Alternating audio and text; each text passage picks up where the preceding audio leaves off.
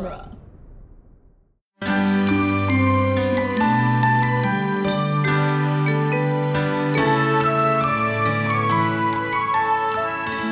Welcome to Disney Animation Minute Essentials, where we are submerging in Disney's The Little Mermaid 1 minute at a time. I'm Andrew Dorowski. And I'm Kestra Dorowski. And today we are joined by our friend from a previous film, Brad. Hey guys, how you doing? Why don't you tell everyone where you come from, in case they haven't already listened to your week on Snow White and the Seven Dwarfs Minute. Yeah, it was a lot of fun being with you guys in the Snow White and the Seven Dwarfs Minute, and I'm especially thrilled to be joining you again on a movie that I really, really love. I appreciate Snow White, but The Little Mermaid is just such a great movie, and came out when I was in high school and was it was so huge, and everyone was so excited about this movie, so I'm really excited to be a part of it. Your listeners who may not remember me from before, my name is Brad Mendenhall. I am the host and co-founder of the Cosmic Geppetto podcast, where we talk about pretty much everything pop culture. And I also recently completed, with my partner Ryan, our own minute-by-minute podcast, Minute of Darkness, where we talked about, did a minute-by-minute breakdown of the B-movie cult classic Army of Darkness. So I know how crazy minute-by-minute stuff is, and you guys do a great job, and I had so much fun last time. I'm glad to be back. Well, we were happy that you were ready to volunteer to be on. We kind of had short notice volunteers for this first round of volunteers, but we're getting scheduled out farther ahead, which will be nice. Today, we are discussing minute number 11, which begins with Flounder pointing at a pipe and asking, "What about that one?" And it ends with two round bulbs that have images of Ariel and Flounder starting to merge together. Minute number 11 of The Little Mermaid features Scuttle telling Ariel and Flounder about the Snarfblatt, Ariel suddenly remembering the concert, and two eels spying on Ariel and Flounder swimming back to Atlantica. Yep. So that's the gist of minute 11. I'd say this is a comedy-heavy minute. Yes. Pretty much anything involving Buddy Hackett's comedy heavy. This is not a man who was ever known for his, for the dark performance. I don't remember ever hearing about the dark Buddy Hackett performances. He's a very funny guy, and it was funny. And Disney was very good about that with their animated films.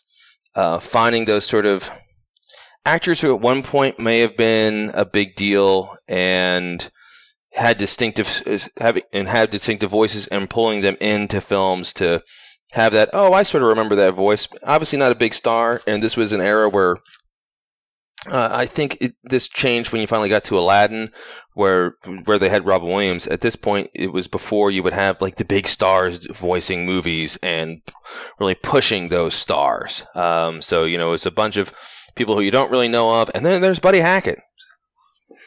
Yeah, I think that's a good description of how this sort of thing evolved. We talked a little bit last week about this is sort of a test run for what would become Robin Williams' role in Aladdin as the genie, where they have a comedian well established and they say, "Hey, come do this thing and try something different with us." And I think maybe it's hard for me to estimate, because Robin Williams in Aladdin is probably the first place I knew Robin Williams from growing up, but I feel like that is also different because of how big a role that was. This is really a cameo performance from Buddy Hackett as Scuttle. He's in a handful of scenes and doesn't have that many lines, whereas Robin Williams has a big song and a ton of lines throughout the movie and a lot of cutaways to him. I think this is a cameo role that I really enjoy.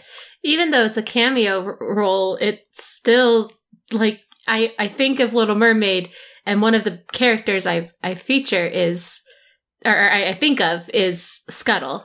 Like, he's not the first character I think of, but he's one of the main characters I think of. I'd say that's certainly true. If you're thinking of kind of the protagonist team, you have Ariel, Flounder, Sebastian, and Scuttle. That is their crew. Yes. Even if Sebastian and Scuttle don't share that many scenes. Right. but that's still the crew you think of. I don't think you could have Scuttle and Sebastian really sharing any scenes because they're both the zany guys, and they work best off of straight men. And it's something that I sort of know. You really realize it especially when you watch these minute by minute and you're trying to like pick it apart. Ariel's sort of boring, especially when she can talk. She becomes more interesting when she loses her voice. Spoiler alert.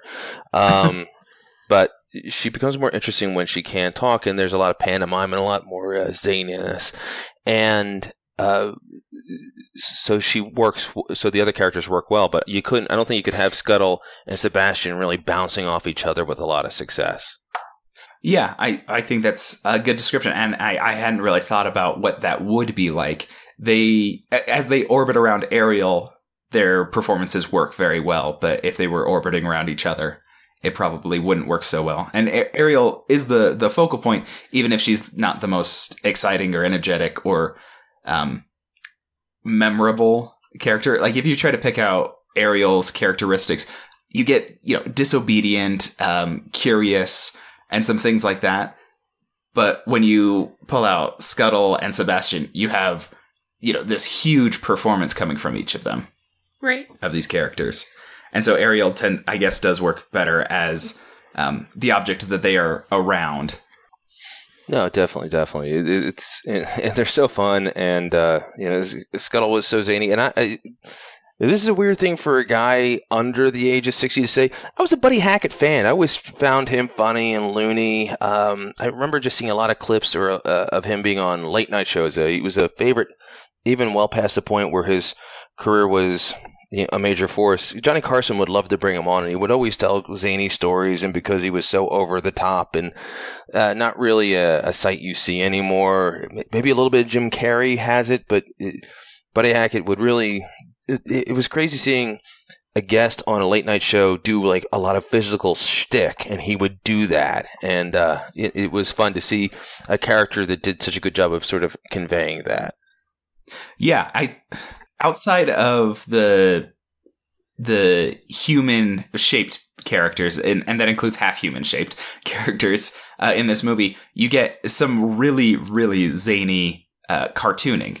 And Scuttle is probably the prime example, but you get that with Flounder and Sebastian some as well. But like Ariel and those with human shapes don't tend to have as expressive bodies. They're more being expressed by their voice and some of the tricks that they're doing around the voice. Later on, there's some stuff with Triton that I want to talk about with that. But for Scuttle, like, his eyes are rolling in opposite directions throughout this scene. His feathers are doing crazy things. He manages to articulate a hand by his feathers on his wings, which is a common thing for cartoon birds, but it's not something you kind of expect when you look at the way Eric and the other humans are behaving in this world. They aren't going crazy, except for maybe Chef Louis, but that's later on. And he's the only one that even comes close. Ariel's face always looks like Ariel's face. And this kind of goes back to some of the stuff we got with Snow White. We talked about how realistic they were animating the people for the most part. And then the dwarfs were such a different kind of animation. Yeah, right, definitely. Right. All the people in this movie look and behave like people, and all of the animals are cartoonish, which was really shown in the upcoming Under the Sea, where each of the fish have a very caricature look like design. Yeah, and it's I don't understand how they make it work, but they make it work very well. Yeah. So Scuttle introduces us to the Snarfblatt in this. The banded bulbous Snarfblatt. I suppose there's different varieties. And so he's like scooping it around in the water, and he tips it over. So it looks like it would be cleaned out, which we learn later that it's not. But a fish falls out of it when he's like swirling it through the water. Yeah. Yeah, you feel bad. That's somebody's home. Yeah, okay, so he, talks it up, and then he blows into it, and a bunch of seaweed and sand comes out. And Was It doesn't sand? make any sense. Some of it looks like bubbles, and Or I was foam? or Just foam, seaweed and I was foam? confused. Like, And how did it get in there? to Because get it was in there? just Like, in a ship, was all. right, exactly. I don't know. Unless it was in his swirling, he caught some seaweed into it. But I thought he was cleaning it out. It doesn't seem likely. But he gives this full explanation, the origin of the Snarfblatt, and he describes it as the origin of music, basically. Humans used to just stare at each other, and they got bored. When did we used to stare at each other? That like what goes on in Scuttle's brain? That's what I want to know. Like, what makes him think these things? Like with the Dinglehopper being this comb of sorts, and then with this being an instrument, what kind of instrument is he wanting it to be? And has he seen it been used as an instrument before? Or is he just thinking that when people are smoking the pipe, it's making music? And then, I mean, obviously he doesn't know what these things are actually for. And then when he's like, humans used to stare at each other all the time, got very boring. I'm like, were you there then? Like, what's going on in your brain, Scuttle? Well, so, I mean, this would obviously be into very, very ancient history and probably prehistoric for, like, the origin of music. Well, he said prehistorical. Yeah, so I don't know how music did originate. And I think that's probably one of the things, from an anthropological standpoint, we can't really know. You know, at what point does it count as music? Is tapping your foot making a noise that's music? And he's indicating that it's like, well, they created basically a horn of some kind. And I don't know when the earliest horns could have been developed for musical purposes or even for non-musical purposes. I don't know if they would have been developed initially for musical purposes. It could have been for signaling, for utilitarian purposes.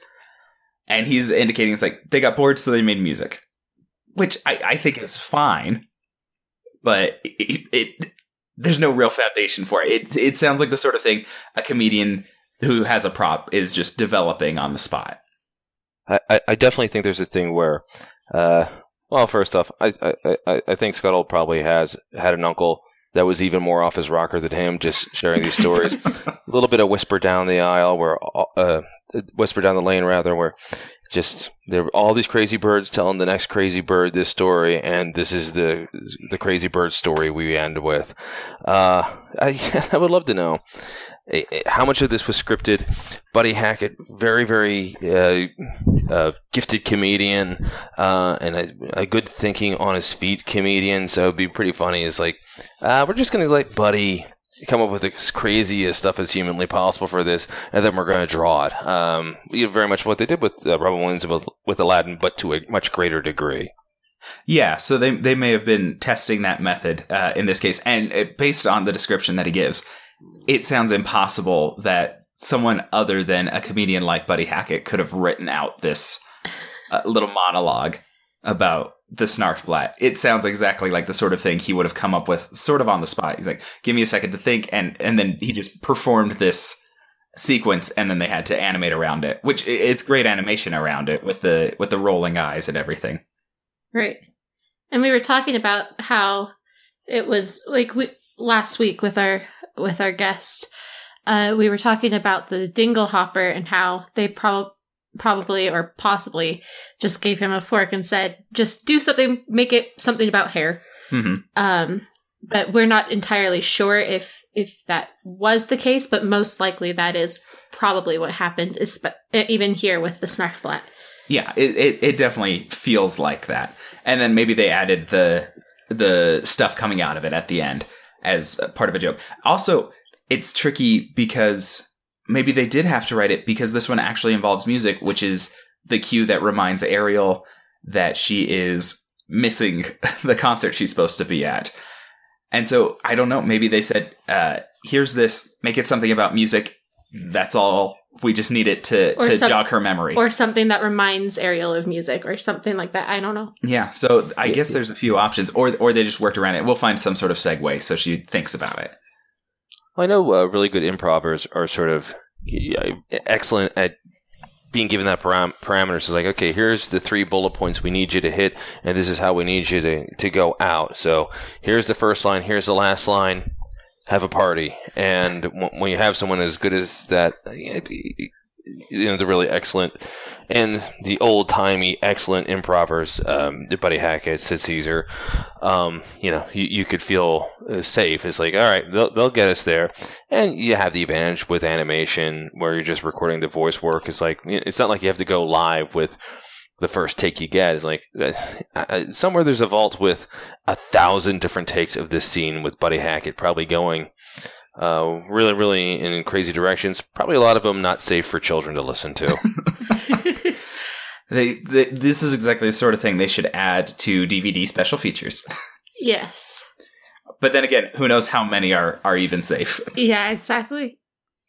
Well, there was the people who have watched. The one thing I really remember about Buddy Hackett, when I was talking about him being so great on the Johnny Carson show, is he told the Roche Mambo joke. Are you guys familiar with this? They did it on South Park years ago. I'm not familiar with it. Neither am I. And the whole bit was, and it was a long 5-minute thing where 2 guys were arguing over who shot a duck, and the one guy suggested, well, let's do Roche Mambo. And what is that? And it's like, well, that's when we kick each other between the legs, and the first one to give up loses. And then Buddy Hackett just does this incredible rolling around where he example the first guy getting kicked between the legs and screaming. It just is hilarious bit. And then the guy who just got kicked stands up and okay, now it's my turn. And the other guy's like, oh, you can have the duck. And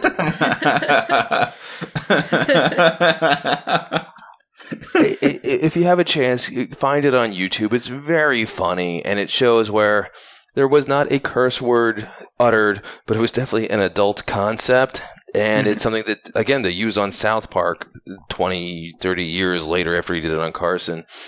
And what always reminds me of that is I volunteered at a local elementary school once, and part of my job was to watch the kids during recess.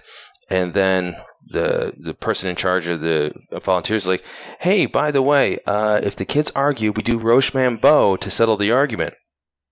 I just turned to him and was like, do you know what that is? And they explained, it's like, oh, yes, rock, paper, scissors, except for instead of saying rock, paper, scissors, you say Roche Mambo. And it's like, oh, okay, that isn't what that means. And I'm glad we settled this before I start kicking kids between the legs, because that would probably upset people. That wouldn't have worked well. Yeah. Yeah, so I suspect he was able to work within the parameters that they gave him and cue music somehow so that she can remember, and she does remember. This image, I think, has made it into a meme that goes around some Disney Facebook pages. Scuttle is memed like crazy. I think I remember seeing him like with the hair popping out all over the place several times. Yeah, so it's easy to get stuff from that, but also Ariel's reaction when she realizes she's missed the concert. It has like this internal frustration, which I think is, I don't know how to express it exactly, but it's a wonderful animation of a very human emotion in a way that's like, I know exactly what she's feeling, even if I can't describe what it is or when I've felt it. Right. And the meme you're talking about is the meme where she has glasses and it's like hipster glasses. It's a hipster meme. It's like, I can't do this. It's too mainstream. Like, you don't understand my frustration about this. Yeah.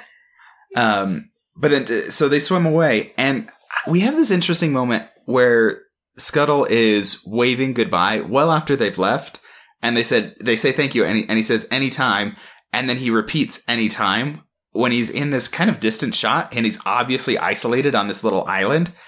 And I was wondering, is Scuttle an outcast? Like, he is not with a flock of seagulls. Is he an outcast? Not in the Broadway musical. So in the Broadway musical, there's like a whole crew of seagulls instead of just Scuttle. But in this film, it makes me feel sad because he's just all alone, and he's just like, anytime, come visit me anytime. But he doesn't seem sad when he's with Ariel and Flounder, and he's obviously happy to be with him, but he was also pretty content before they showed up. Yes. Well, also during the big epic fight scene at the end, he's with other birds. He's sort of leading the attack on the boat. I wouldn't be surprised if somewhere there's a missing B plot, something else that needs to be on the extras, of Scuttle sort of being ostracized from the rest of the creatures in the area and sort of, being welcomed back into the fold because he leads this attack or because he helps save Ariel. But yeah, it definitely in this scene he looks like sort of an outcast, but there must be a secret Rosencrantz and Guildenstern plot going on with him being welcomed back into the fold. Yeah, there's something going on, and I feel like they let this scene linger on him enough to suggest, like, hey, he is kind of alone, and Ariel and Flounder are some of his best friends. You notice, like, he was alone before they got there, and he's alone after they leave. And I feel like it's a juxtaposition to the comedy that he was just performing, where you have this, this really, really funny sequence, and you're laughing, and then they turn just maybe a dash of sadness in at the end. And I think it's a really great way to make all of the emotions work better. It makes the sadness a little more pronounced, but it also makes the comedy that much more enjoyable when you look back on it, because like, oh, he's positive and upbeat and comedic, even though there might be this little loneliness to him as well. Right. And then, go ahead. No, I was just going to say definitely, and really good comedy. And this is something that bad comedians and bad comedies miss or don't understand, where the best comedy, there usually is that little hint of sadness or pain underneath. And I think that's the difference between George Carlin as opposed to Pauly Shore, where George Carlin, when he would do his comedy, there really was some real humanity and some real pain and some real hurt underneath the comedy, as opposed to Pauly Shore, where it was just a guy making weasel sounds. Mm-hmm. Yeah, I think it's like a sophistication to something that you wouldn't think is actually that sophisticated. You wouldn't expect comedy to have a need for that kind of emotional resonance, but it makes it so much stronger to have just a little note that says, hey, there's a deeper world going on here. Speaking of deeper worlds, I didn't do that on purpose, but I'm taking it. Ariel and Scuttle dive into the water and they start swimming home, and they are being watched by two eels. So as they're watching her bag disappears. Really? I didn't notice that. I don't like. She had it at one point. She had it at one point. She had it with Scuttle, and she had it when they dove back into the ocean. But then in the bulbs, as they're merging back together, it's just her. It's and just Flounder. her and Flounder. There's no bag. Yeah, continuity error. Well, you know what? And it's one of those kind of continuity errors where I bet they just did it on purpose. Where it's like, I don't feel like drawing a bag around her shoulder for the next couple scenes. We don't need the bag. There's no point in having it. We're just going to get rid of the bag. And I think it's very reasonable, because this is a fairly intricate transition that they work in between this scene and the next scene, which is kind of it breaks across our minutes, where you have it starts to focus in on the two eels. And you see that each of them has a different, like, okay, I don't know how to say this. Each of them has a different set of eyes. So one of them has like a light yellow eye and a bright yellow eye. And the other one has the same, but they're opposite eyes. And so then their two brighter yellow eyes start glowing. And you see Ariel reflected in them. And then the eyes start to come together. And the reflection starts to come together, and then the scene behind the eyes changes, and the eyes merge into this orb. It's a fairly complex thing that they were probably needing to animate, and so I do not blame them for cutting out one element of that animation. What makes their eyes glow? I think the magic. What magic? I don't know, but there's definitely magic going on. We'll get into it more tomorrow for sure. But there's definitely magic. Because, yeah, there's definitely magic, and definitely their owner, I guess, Ursula. Their master. Their master. She definitely has some magic, as we see later on. I think quite a bit. But like it just doesn't seem really plausible, I guess, in that their eyes are glowing. Do you think that those are actually eyes, or are they just conduits for the magic observation that Ursula is doing? Like, do you think she replaced their eyes with magic rocks or something? Yeah, I don't know. Because I'm not sure that they're eyes, or that maybe they've been enchanted and they're modified, and they can't use them as eyes. There's definitely there's something on the Cosmic Geppetto podcast we refer to sort of as a magic boots solution to it, where there was a great comic book written by Alan Moore called Tom Strong, and there was a bad guy they were fighting who had magic boots, and because she had this magic boots, she was able to turn the entire world sideways. And one of the characters is like, wait a minute, how is she able to do that? That doesn't make any sense. And someone else is like, don't worry, she has magic boots. And he's like, well, what am I? It's like, she just has magic boots. Let's just move on to the next thing. So they just have magic eyes. Yeah, they just have magic eyes. I think it's interesting that they also, like, through this transition, they kind of indicate that since each one is using one eye to do this, it creates a fully realized and depth perceptive projection of what they're seeing for Ursula, which I think works well because they make it a spherical projection, so that depth is necessary. Yeah.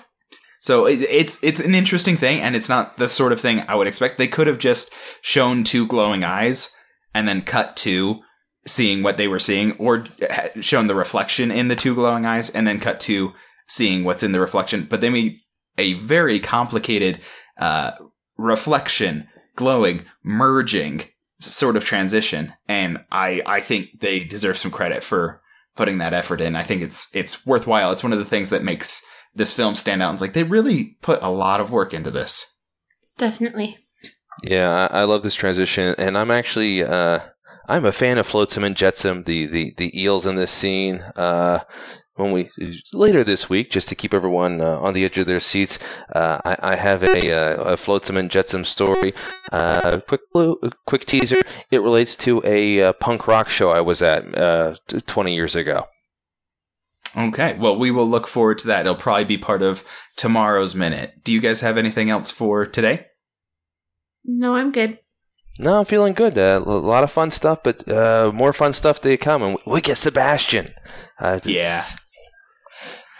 All right. That's all we have for you today. We are part of Dueling Genre. You can find us and many other podcasts at duelinggenre.com.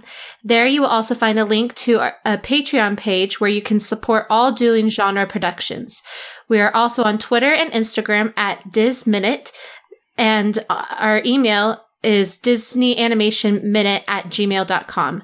We're on Facebook at the Disney Animation Secret Essential Listener Society, or Disney Animation Minute Secret Essential Listener Society. Did I miss the minute part? Yes. Oh, the Disney Animation Minutes Secret Essential Listener Society, or DAMSELS group. Our guests can be found. Go to CosmicGeppetto.com. We're also on iTunes, or was it Apple Podcasts? No, they changed the name of it. Yeah, I think it's Apple Podcasts now, technically. Apple Podcasts. Subscribe to both the Cosmic Geppetto podcast and Minute of Darkness. Minute of Darkness, we completed our run. It was a lot of fun. We had some great guests and a lot of really fun people on there. It's still up, so you can, take a couple days and just listen straight through. Have it be your like a 24-hour project, because it was a really fun podcast. We had a great time doing that. Good. We want to thank Star Wars Minute for setting up this whole Movies by Minutes thing. It's been great, and we are very happy to be a part of this Movies by Minutes community, I guess. Until next time, thank you for making us part of your world.